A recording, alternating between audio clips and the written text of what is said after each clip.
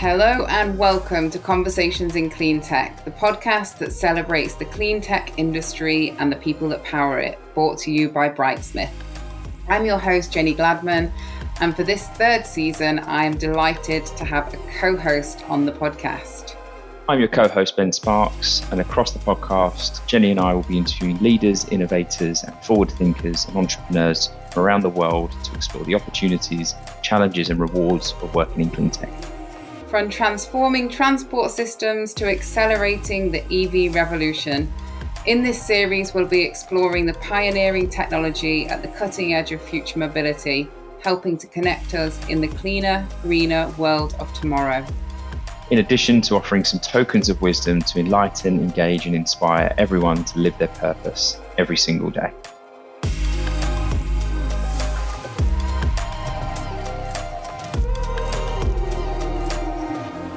So we are proud to host today Maryline Daviaud Lewett from Black & Veatch. Maryline is a Director of Business Development and Transformation Technologies, working across distributed infrastructure and clean transportation at Black & Veatch. Maryline's experienced business development career and is also a team manager within sales and strategic alliances, and has a track record of over 25 years in the clean tech industry, focused very heavily on the EV infrastructure and also energy storage areas, which include electrification and hydrogen. Maryline has held a number of roles in the past, which really intrigued us to get to know a bit more about her, and definitely comes from a non-traditional background as well. So, Maryline, welcome to the show. Yeah, thank you very much, Ben. Good morning or good afternoon, everyone. So, as Ben mentioned, I've been in the sustainability and clean tech industry for about 15 years out of 25 years of career, mostly focusing the last 10 years in clean transportation. So I'm right now a Director of Business Development at a company called Black & Veatch, which is an engineering and construction company, a pretty large one in the United States with international operation. And I focus on business development, sales, partnership for the company, specifically in clean transportation. So I work on the EV space, anything from public charging all the way to fleet electrification, as well as on the hydrogen technology market with fuel cells technology, buses, trucks, medium to heavy duty in hydrogen as well. So my common thread throughout my career has been in environment and social responsibility, I would say. And I think you wanted to know about my background even early on, right? Or how I ended up in clean transportation. So as you can hear by my accent, I did study in France, not in the US. I have a major in economics and statistics. Liked maths a lot, but I also like to write. When I also have a degree in journalism, and I believe that if I had stayed in a French-speaking country, I probably would have become a journalist and not in sales. But my life took me to the US, and I first worked actually in the TV industry for about 10 years. And that's what took me to the technology world, because at that time the internet was coming to the market, streaming media was coming to the market, and lots of people from the TV and radio industry moved into that space. And I ended up working with a company that's specialized in infrastructure for data centers and data transportation, I would say. And that's Akamai Technologies, and that's what took me into the whole industry of technology in general. So, and then a couple years later, I wanted to combine my interest, which was always in responsibility, like I said, social and environmental responsibilities. And I went back to school, and I went to do an MBA program in 2004, basically in sustainability in San Francisco.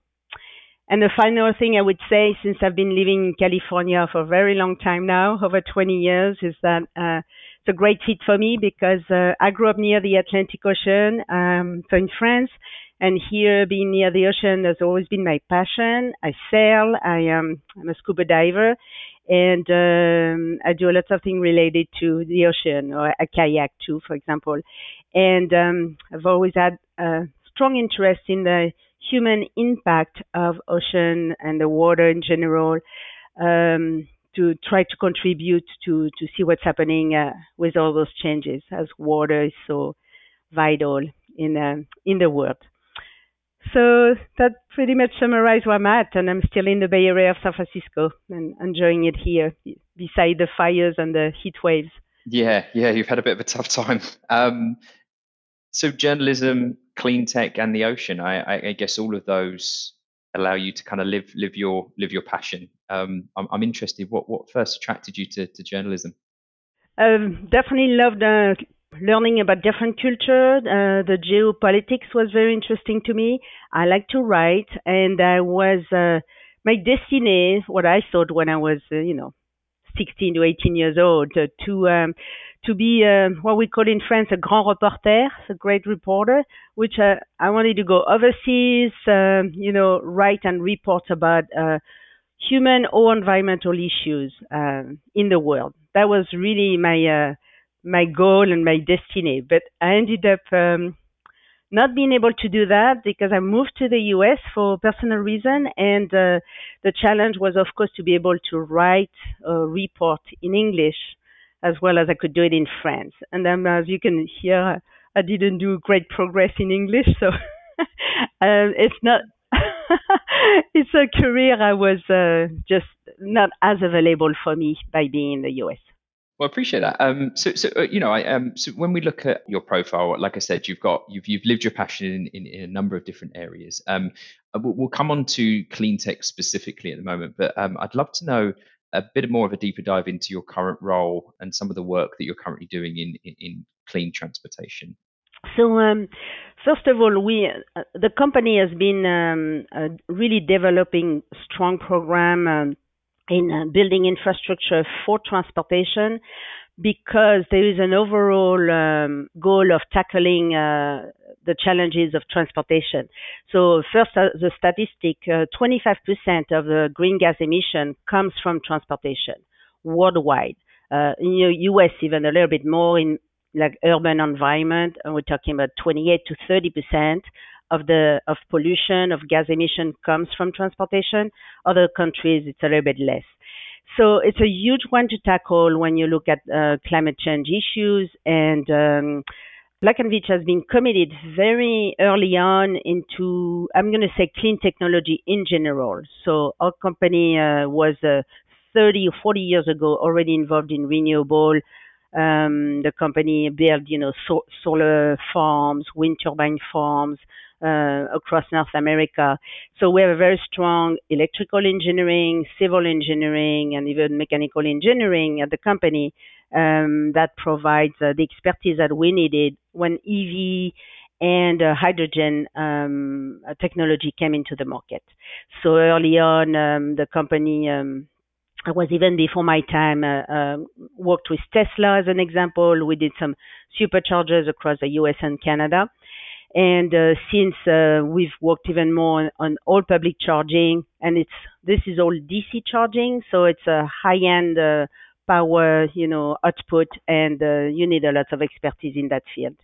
And since Black & Veatch was also an expert in distributed infrastructure, those are not big projects when you look at them one at a time, but we do hundreds of them, right? We deployed hubs all over the country, same in Canada, and it's now in some other countries. And this expertise of scalability and being able to duplicate expertise in different areas and adapt to different areas is what Black & Veatch does do very well. We, for example, there's 3,000 utilities in the U.S. Every single one of them work in a different capacity, has different requirement. So you need a lot of local expertise in order to develop those programs. And obviously that's one of the biggest sort of challenges, right? If you look at sort of the European model versus the US, it's kind of how you're navigating just such a large diversity of suppliers. Is that correct? Yep, and it's complex because there's only a handful of companies that provide the charging stations, for example, the OEM, a handful company that provides electrical equipment. So actually, most of them are European. It's Schneider Electric, Siemens, ABB. I actually come from Schneider Electric myself. Before Black& Veatch, I was for 6 or 7 years in the EV space already with Schneider for the US market. And so all the switchgear, panel board, all this equipment is key and part of this clean transportation system. And currently, as we all know, there's major supplies, part supplies issues and delay for manufacturing of equipment. So that's delaying our programs quite a bit, not just us, just the whole industry. And same thing with the OEMs that are manufacturing light duty to heavy duty, class 6, class 8 trucks, the buses. We are experiencing delays in the delivery of the vehicles because of also supply chain issues. So it's affecting the world right now. And we're seeing so much press around this, especially with the Inflation Reduction Act that's come out when looking at electrification and transportation. If you had to summarize some of the big ticket items that are going to really sort of benefit our race to net zero, what do you think they are at the moment? Yeah, I would say it's twofold. One is about the choices that the end customers as well as the business market has in this field. So the price has to go down. We're actually seeing in North America a parity on pricing between the internal combustion transportation and the electric or hydrogen systems. So now that the price is becoming almost, I'm going to say, equal, it allows to open the market. And then, of course, the choices of the models. More we have models and choices on the market, easier will be.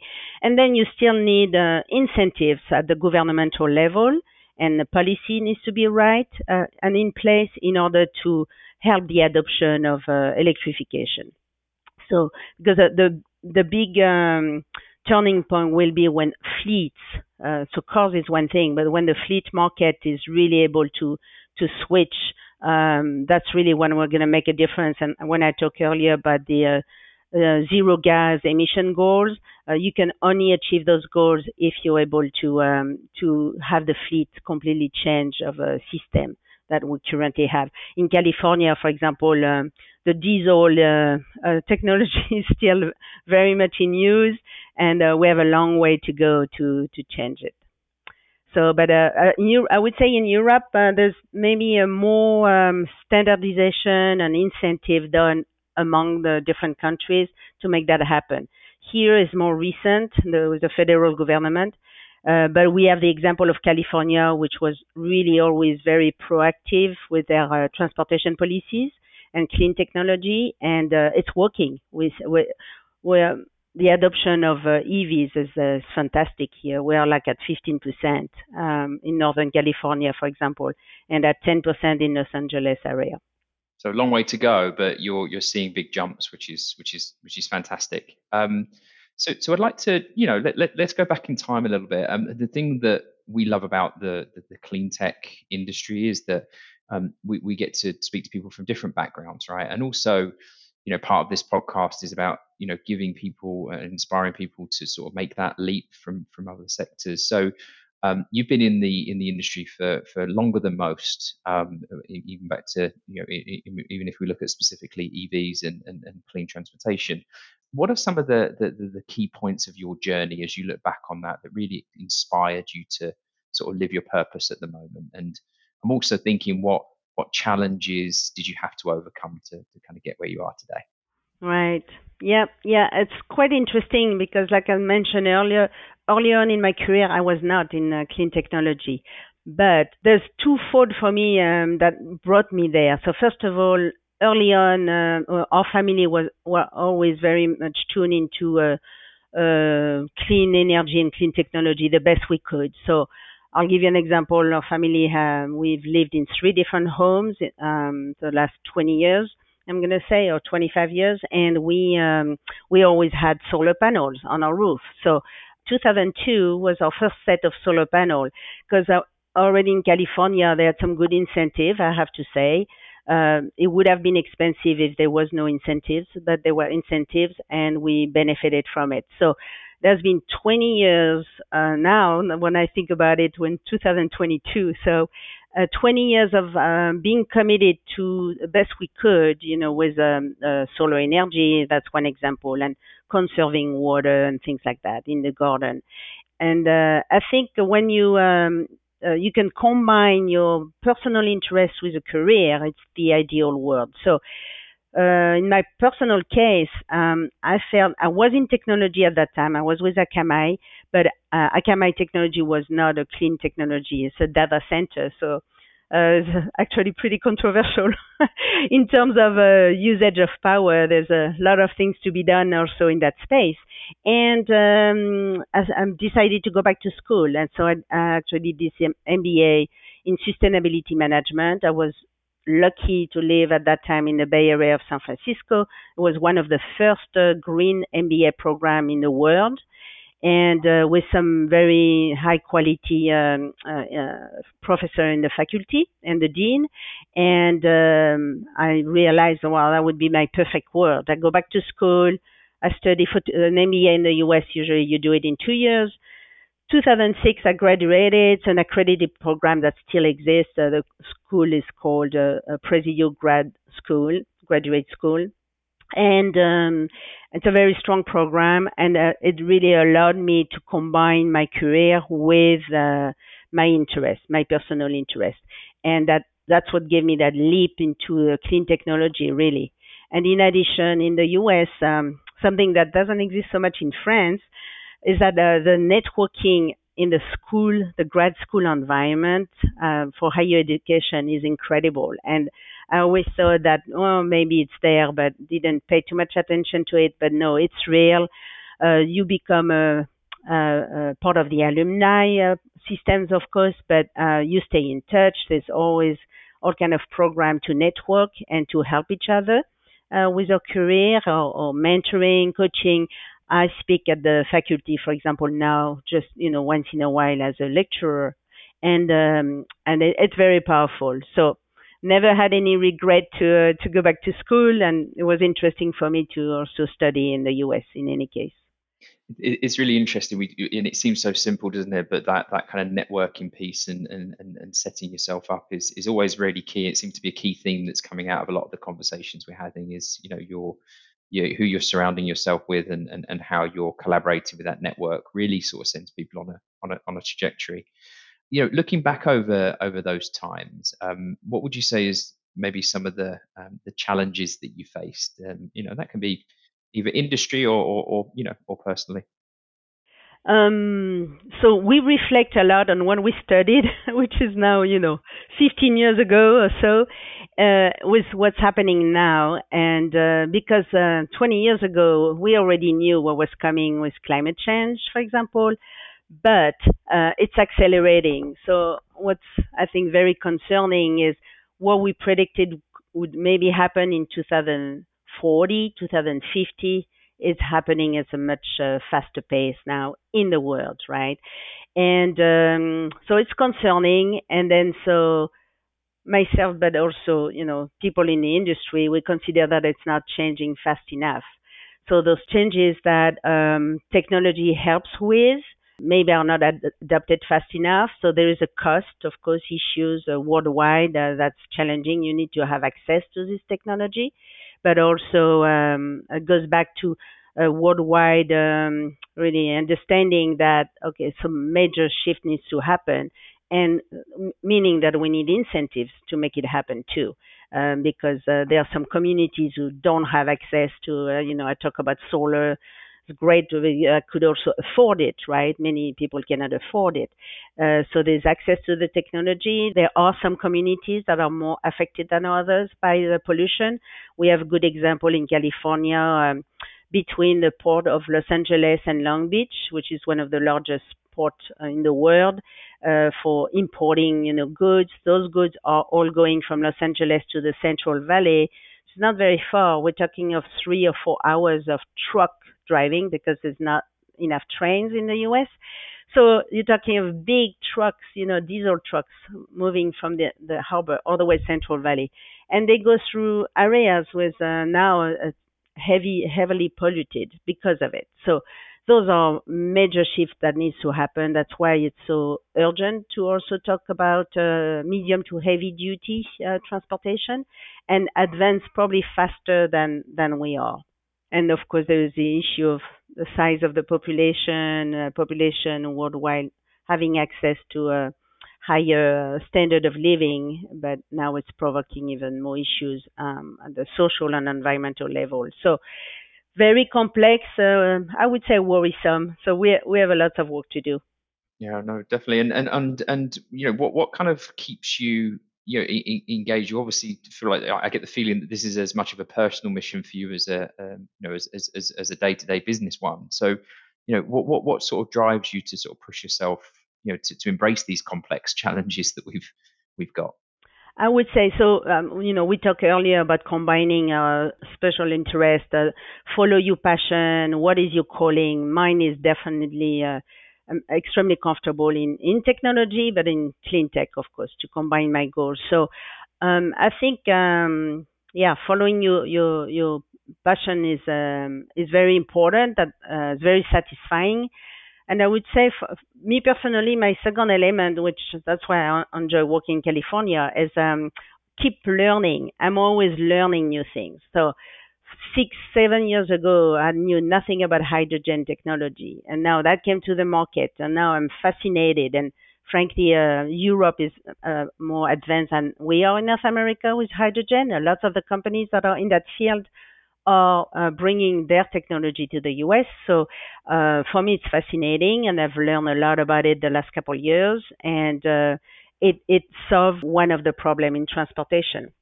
So it's complementary to EV. EV might be a little bit more to light to medium duty transportation, and then hydrogen will tackle medium to heavy duty.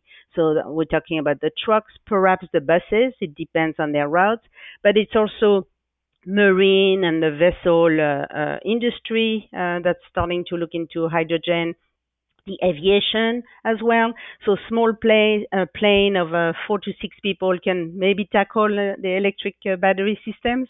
But if you talk about larger cargo, you need to go probably with fuel cells technology. So for me, that's fascinating. I keep learning. I don't need to go back to school to do that. It's okay. I learn through the conferences we go to with all the engineering team I work with, of course, that are expert, and also our clients. That's why I like sales, actually. Maybe finishing with this is that I learn from the clients, or when the clients are giving us challenges that are there's no answer into the market, then it forces you to look for those solutions. And so my job is very solution oriented, more like also is consulting sale, I would call it, or educational sales. But when we don't know, well, we look for the information and we try to provide solution for the market. So for me, that's all fascinating.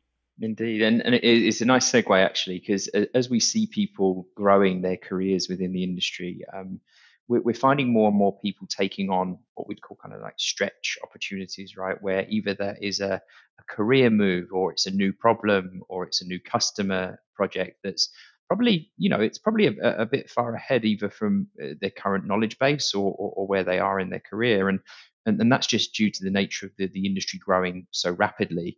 If you look back over some of your kind of client engagements or career moves, or maybe some of the challenges you've overcome in the marketplace, what would be one of those kind of stretch moments for you that you look back on and think, yeah, that I grew then?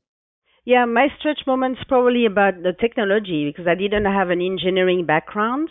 I was comfortable in math and numbers in general, but this is different. Engineering is different. And I thought it might be challenging for me to be in that space. But my career brought me to that space. Not by chance, of course, but I would say I didn't think I would be selling, I'm going to say, technology solution. And I am. And I did even with Schneider Electric before on the hardware side and software side. And we can learn. It sounds like we can always learn and never be afraid to try things because those are knowledge that can be acquired. They're not, innate. I mean, I work with people who study philosophy or sociology, and they are in technology now, and they're brilliant. But because we don't need to be all engineers. Because I learn from the engineers, and I'm going to say translate what they say in technology terms into business terms, and you need that type of capacity too. So I think there's a fit for everybody, but to not be afraid to learn new things because we adapt. Human adapt pretty well, and when we have the internal motivation to do so, it works. It works very well, I think. Amazing. So obviously, looking into your crystal ball to the future of the clean transportation market, you mentioned fleets is a big ticket item. I'd love to hear, what you see, and it doesn't have to be accurate, happening, over the next few years, and specifically maybe, if you can, where you see the work you're doing play into that. So, what's next for the clean tech market? So I would say the trend right now for the adoption of this new technology is definitely happening. It's an exponential growth worldwide. So in Europe, in North America, but also we see the same in Japan, in Korea, in China, and probably tomorrow in India and Latin America, of course. So I think people are convinced that yes, that's the right thing to do. They want to do it. They want to do it at the right price. So that's why the parity between the technology to be achieved is essential. For me, the biggest concern I think I'm going to have now is for the OEMs to be able to deliver the equipment, because there's so many companies we know in the logistic world, for example, who are ready to shift, but they don't have the vehicles available. So there's a waiting list right now. Companies, fleet operators, and managers place orders to the OEMs, but there's 2, 3, 4, 5 years of delay before they acquired the equipment, the leasing or purchase of the equipment. So it is a challenge, and I think I see it as the biggest challenge to convert the fleet, because the market is actually ready. So we need to possibly help the industry, the manufacturing process, the best we can to deliver. Because if they deliver in the market, companies like ours, we have time to build the infrastructure. It takes us from 12 months to 24 months to build infrastructure for a fleet, bus or trucks, whatever that is. So it takes time, but it's okay. And then there's no company who place an order of 50 trucks or 100 trucks and get it, in 6 months. That doesn't exist in the market. So the delay works, but the delay is actually too long now. It's we're talking of delivering the vehicles in more like 3 to 4 years. So there's a challenge. What are you hearing from the OEM side that's happening to try and kind of close that gap? It's probably never going to close completely, but they're trying to find a solution. It's what we talked about earlier, the supply chain issues, material. The mining industry, of course, is a challenge. The slowdown in China because of COVID, we took hit worldwide because of COVID in the delay of the manufacturing. Because of it, lots of parts and equipment, the chips are coming from China and Taiwan. So that's one of the big struggle right now. Yeah. So what we'd love to tap into some of your wisdom in the sector as well when it comes to inspiring others. So if you had to leave us with one final thought, what would your sort of clean transportation token of wisdom be? I would say simply to follow your passion. Follow your passion, follow your calling, because it makes our work so enjoyable, right? If you work in a field that you're passionate about, things are just easier, because nothing is easy. So that makes it easier. Easier, yeah, it makes it more enjoyable. You wake up in the morning and you're happy to say, oh, I'm going to work on this and this today. And there's new things happening all the time. And I think for any industry, the same. If you work in the food industry, in design, in clothes, in the lean sustainability design. Now, knowledge of the market is great. So there's so much new application that can be used. If you have any interest in any of this industry to be more sustainable, there's solution now on the market. So it's more of a applying what exists on the market to this new technology and tomorrow's technology, and just follow your passion. If I was in food and wine, I would find my calling, right, in sustainability in that space as well. It would be the same. Wouldn't that be a lovely mix of passions? I know some people who do that. They're very happy. Yes. I need to get more clients in that sector for sure. Well, listen, this has been great, Maryline. Thank you very much for taking the time and sharing your story with us. I look forward to having you again as a guest on the show in the future. Thanks very much. Thank you very much for your time, and have a great day. Thank you for listening to Conversation in Cleantech, brought to you by Brightsmith. If you've enjoyed this episode, please be sure to subscribe, like, and leave a review. Every time you do so, it helps others find the show. For more information around how Brightsmith can help you build a sustainable future through identifying, attracting, and retaining diverse talent, head over to brightsmithgroup.com. Join us next time for more Conversations in Cleantech.